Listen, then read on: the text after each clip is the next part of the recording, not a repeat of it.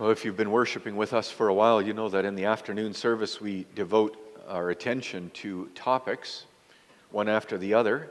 And we used an old confession for this, the Heidelberg Catechism, broken into 52 weeks, 52 Lord's Days, or 52 Sundays, you could say. And we get to Lord's Day 37, which is about swearing an oath in the name of the Lord. And that is the third commandment. Let me read the third commandment. The topic is, "You shall not take the name of the Lord your God in vain, for the Lord will not hold him guiltless who takes his name in vain." Okay, so in connection with that, let's read from a few scripture passages. Deuteronomy 10,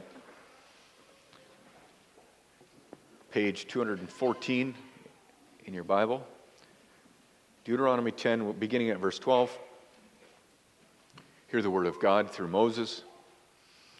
"And now, Israel, what does the Lord your God require of you but to fear the Lord your God, to walk in all his ways, to love him, to serve the Lord your God with all your heart and with all your soul, and to keep the commandments of the Lord and his statutes, which I command you today for your good.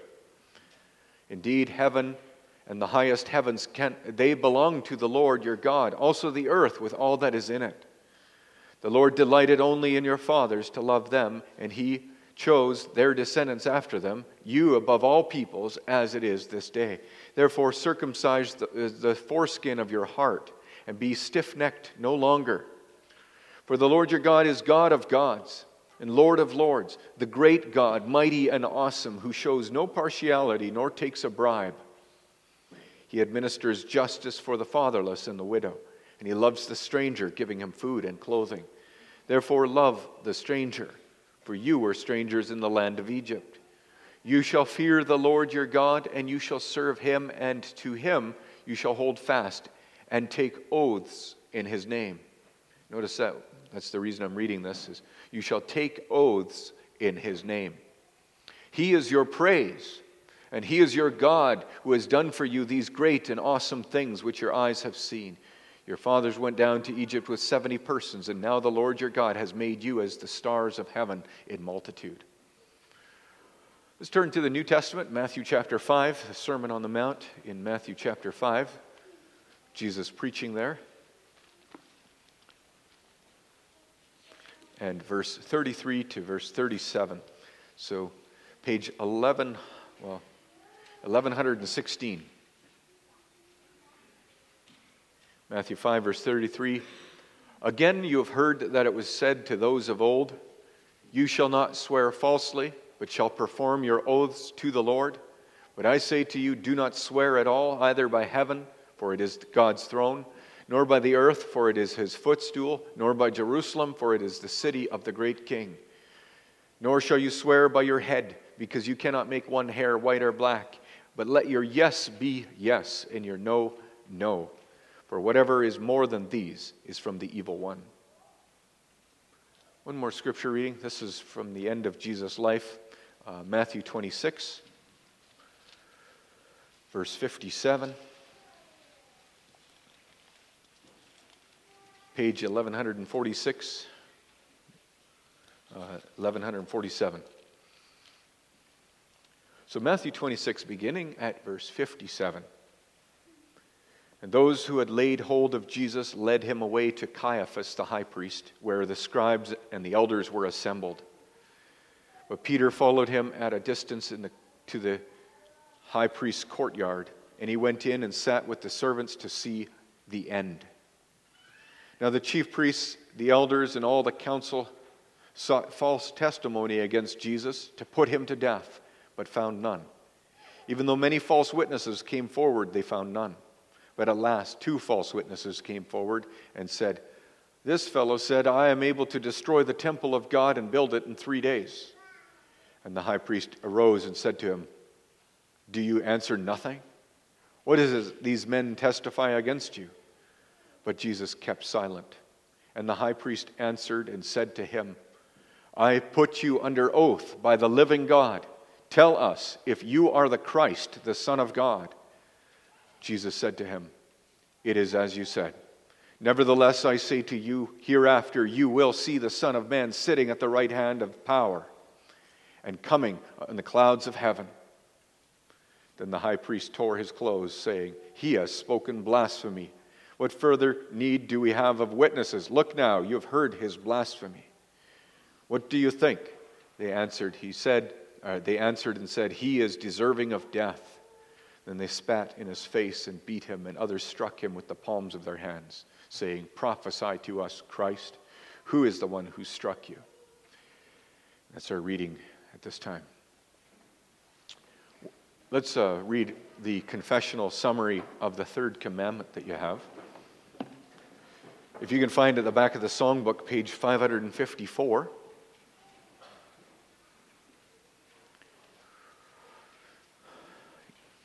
For the last little bit and for the upcoming bit, every Lord's Day gives one commandment summary. Each of the 10 commandments gets one Lord's Day, except Lord's Day 37. The third commandment gets 2 full weeks of attention. And you're like, why? It's because this was hotly disputed at the time of the Great Reformation when this was written. There was a lot of dispute. The Anabaptists were leaving the Roman Catholic Church at the time, and they said, "We absolutely may not take any oath at all, never do anything more than yes or no." So here's Lord's Day 37. "But may we swear an oath by the name of God in a godly manner?" Yes. When the government demands it of its subjects, or when necessity requires it in order to maintain and promote fidelity and truth, to God's glory and for our neighbor's good. Such oath-taking is based on God's word and was therefore rightly used by saints in the Old and the New Testament. May we also swear by saints or other creatures? No. A lawful oath is calling upon God, who alone knows the heart, to bear witness to the truth and to punish me if I swear falsely. No creature is worthy of such honor.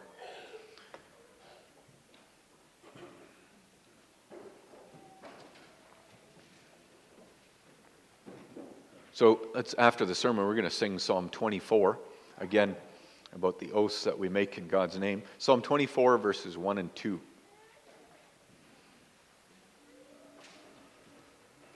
Congregation, brothers and sisters loved by Jesus Christ, words are weak.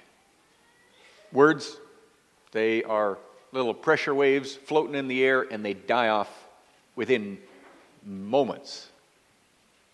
They're gone.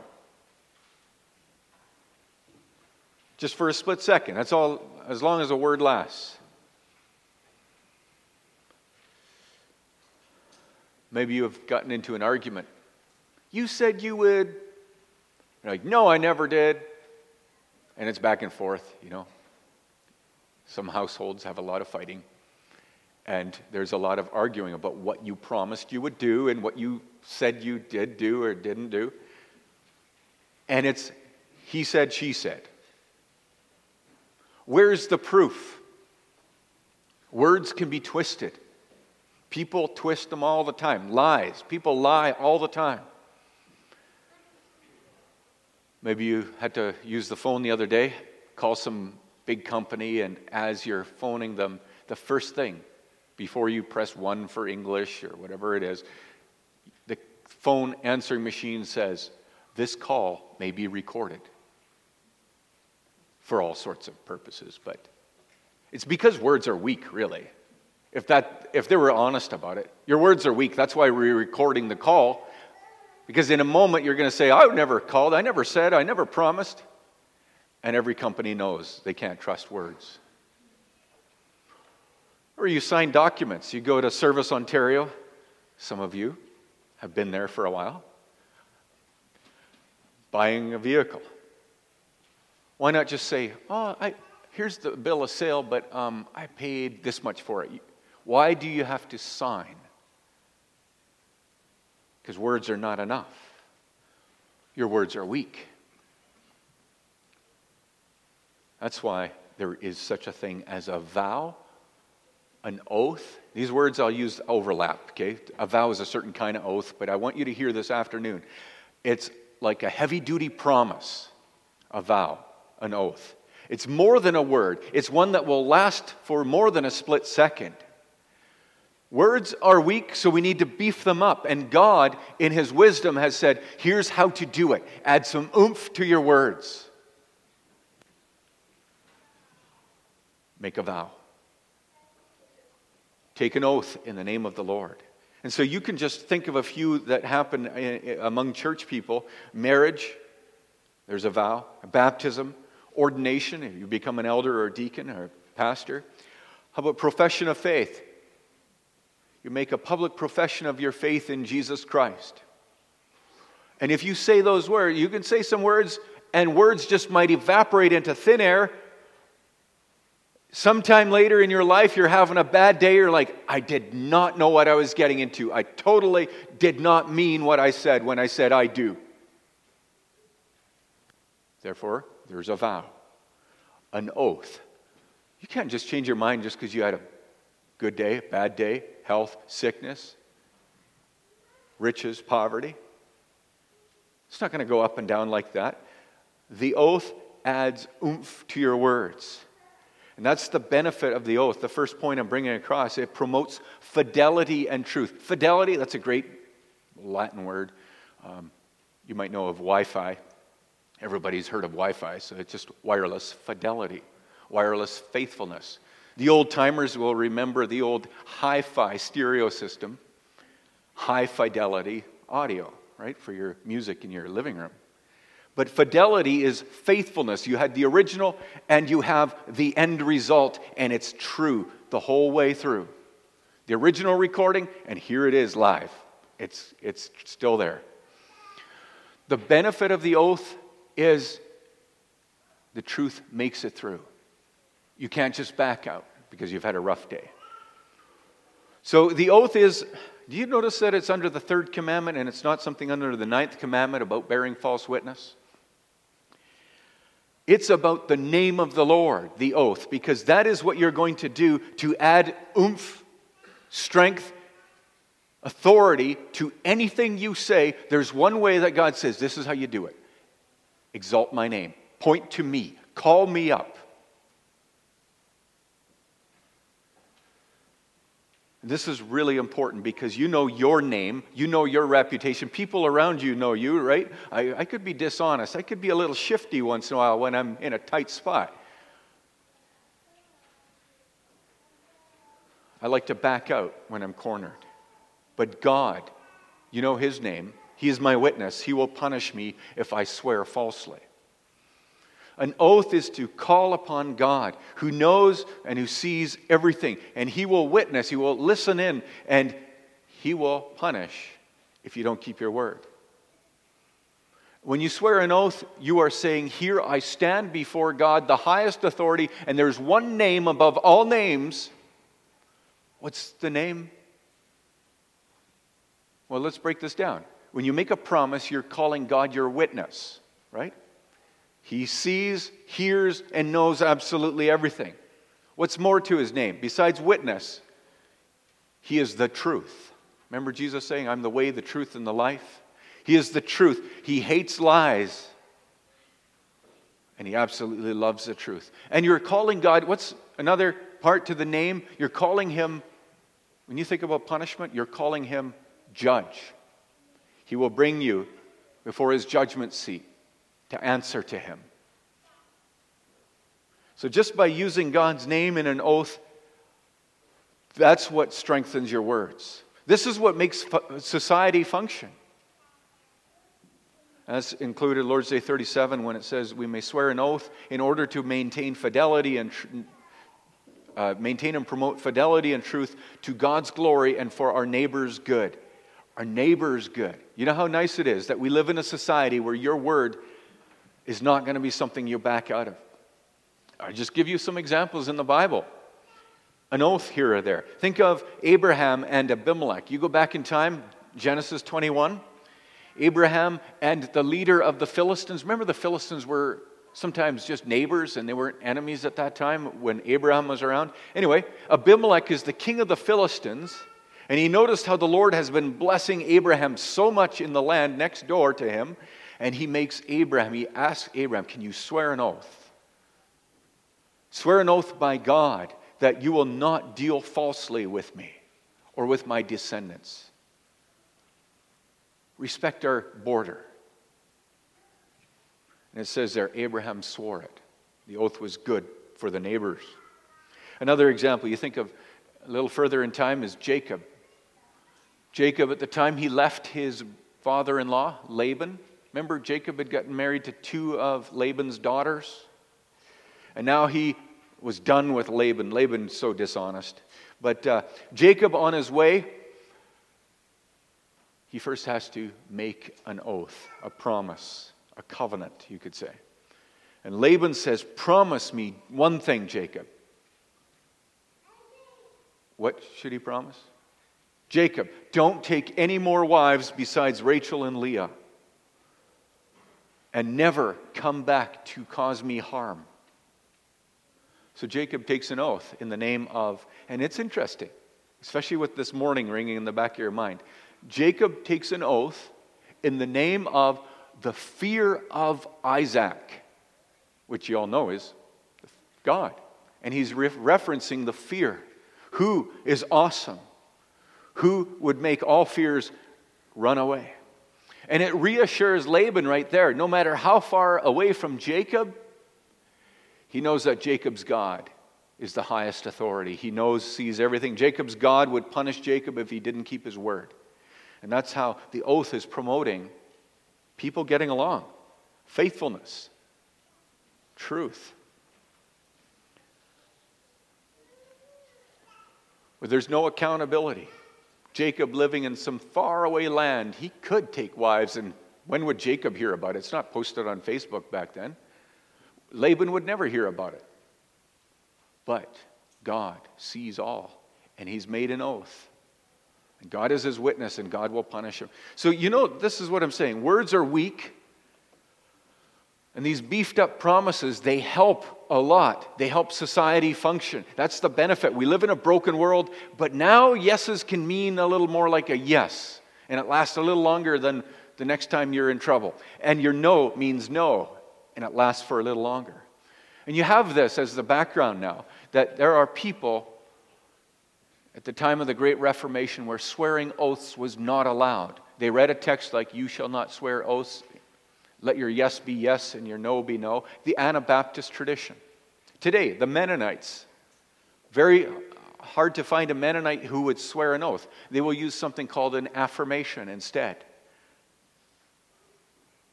Notice then in the Catechism we have the answer of yes.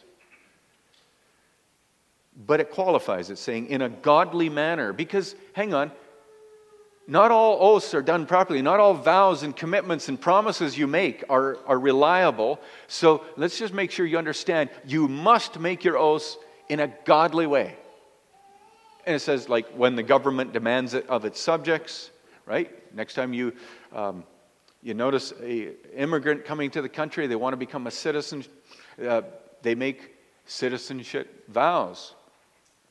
When the government demands it of its subjects or when necessity requires of it. Next time you're filling in your tax papers, you'll notice you're signing something that says, this is truly my income, and you're adding a vow at the bottom. My second point is that not only did you hear the words are weak, and so we get a vow. My second point is the oath itself, the vow itself is also weak. Not that weak, not as weak as just words floating in the air, but here's the point. The oath has a weakness. It too can be manipulated. And so that's why we read from Matthew 5. You have clear examples. The Lord Jesus confronting the Jews, the Pharisees especially, for making oaths. And they were making oaths in such a way, they were making these vows in such a way with loopholes built right in. We call that the fine print. Swearing an oath had become totally bogus. A yes no longer was a yes. They're like, yeah, that's not really what I said. Did you hear what I said? It was more like, it depends. We do this sometimes. You say, I promised, but I had my fingers crossed. And the Pharisees were doing that all the time, except with religious language. With the fine print of the oath, you could detect in Matthew 5, what we were reading, because the Jews would swear by different things, by created things, not by God himself, but they would find these things that were really close and really important and high up, holy things. And they would swear by heaven, because that's pretty close to being where God is, and earth, or Jerusalem, or someone's head, their authority. Theirs became a culture of how to get something by making it sound like you were meaning business, when in actual fact, you wanted a way out. You did not swear by the name of the Lord properly. And in that whole bogus scenario, the oath is not able to stand up and defend itself. It could be manipulated by liars, and the oath is weak. It can't change the heart of a person to make them honest inside. So Jesus was telling the leaders back then, to their faces, he was saying, you were liars. John 8, verse 44. You belong to your father, the devil. When he lies, he speaks his native language, for he is a liar and he is the father of lies. If you listen in to conversations we make, you notice that we often ramp up the words. We try to convince others. We have our techniques of convincing that we are speaking the truth and that we are reliable. There's ways that we draw attention to our name. I'll just give you an idea. Sometimes you speak more loudly. When people aren't listening, you're like, I mean it, and you yell. Okay? That's one technique of adding some oomph to your words. You speak longer. Let's say you just keep running on with lots of words and never give a break. That's a way of keeping somebody from responding. Maybe use huge, highfalutin words. Convince people that you're right because you know better. Maybe use bad language. That's how you can add some oomph to your words in the way the world does. A person might use watered-down versions of oaths nowadays, like, God knows, for Pete's sake, for crying out loud, heaven help me. You find this. There's lots of small versions of oaths. But the question is, what makes you trustworthy? What makes your word reliable? And that's the point of swearing oaths properly. Here's an opportunity to lift up God's name. I answer to Him. He is my witness.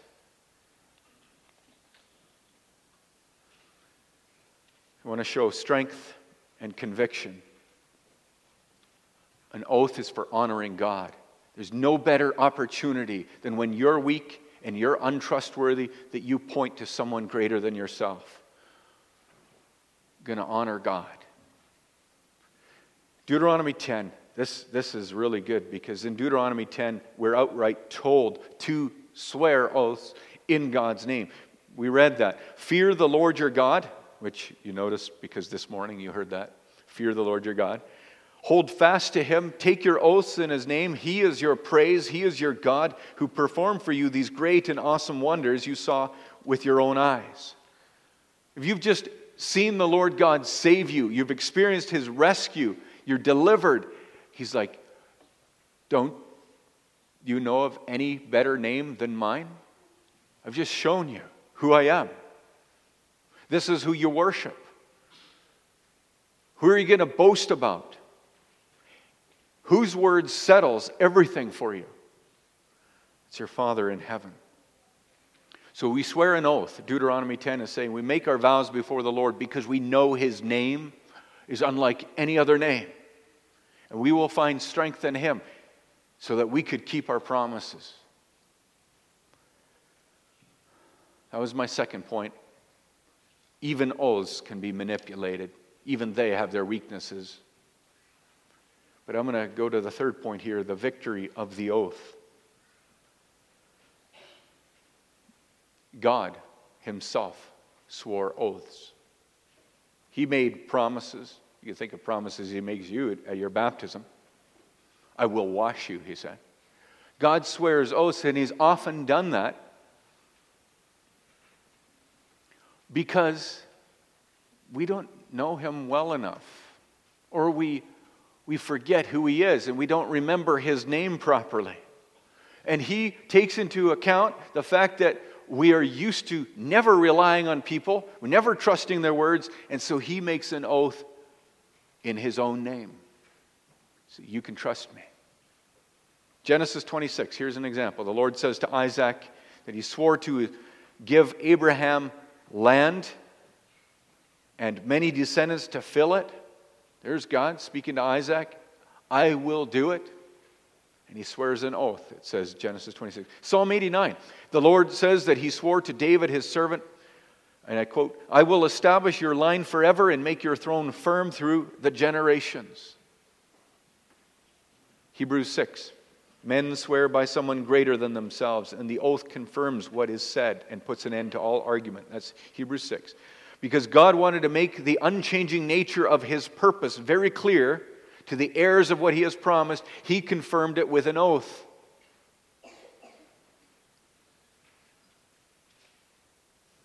Jesus Christ is your high priest, and I swear it with an oath, God says. That's Hebrews 6.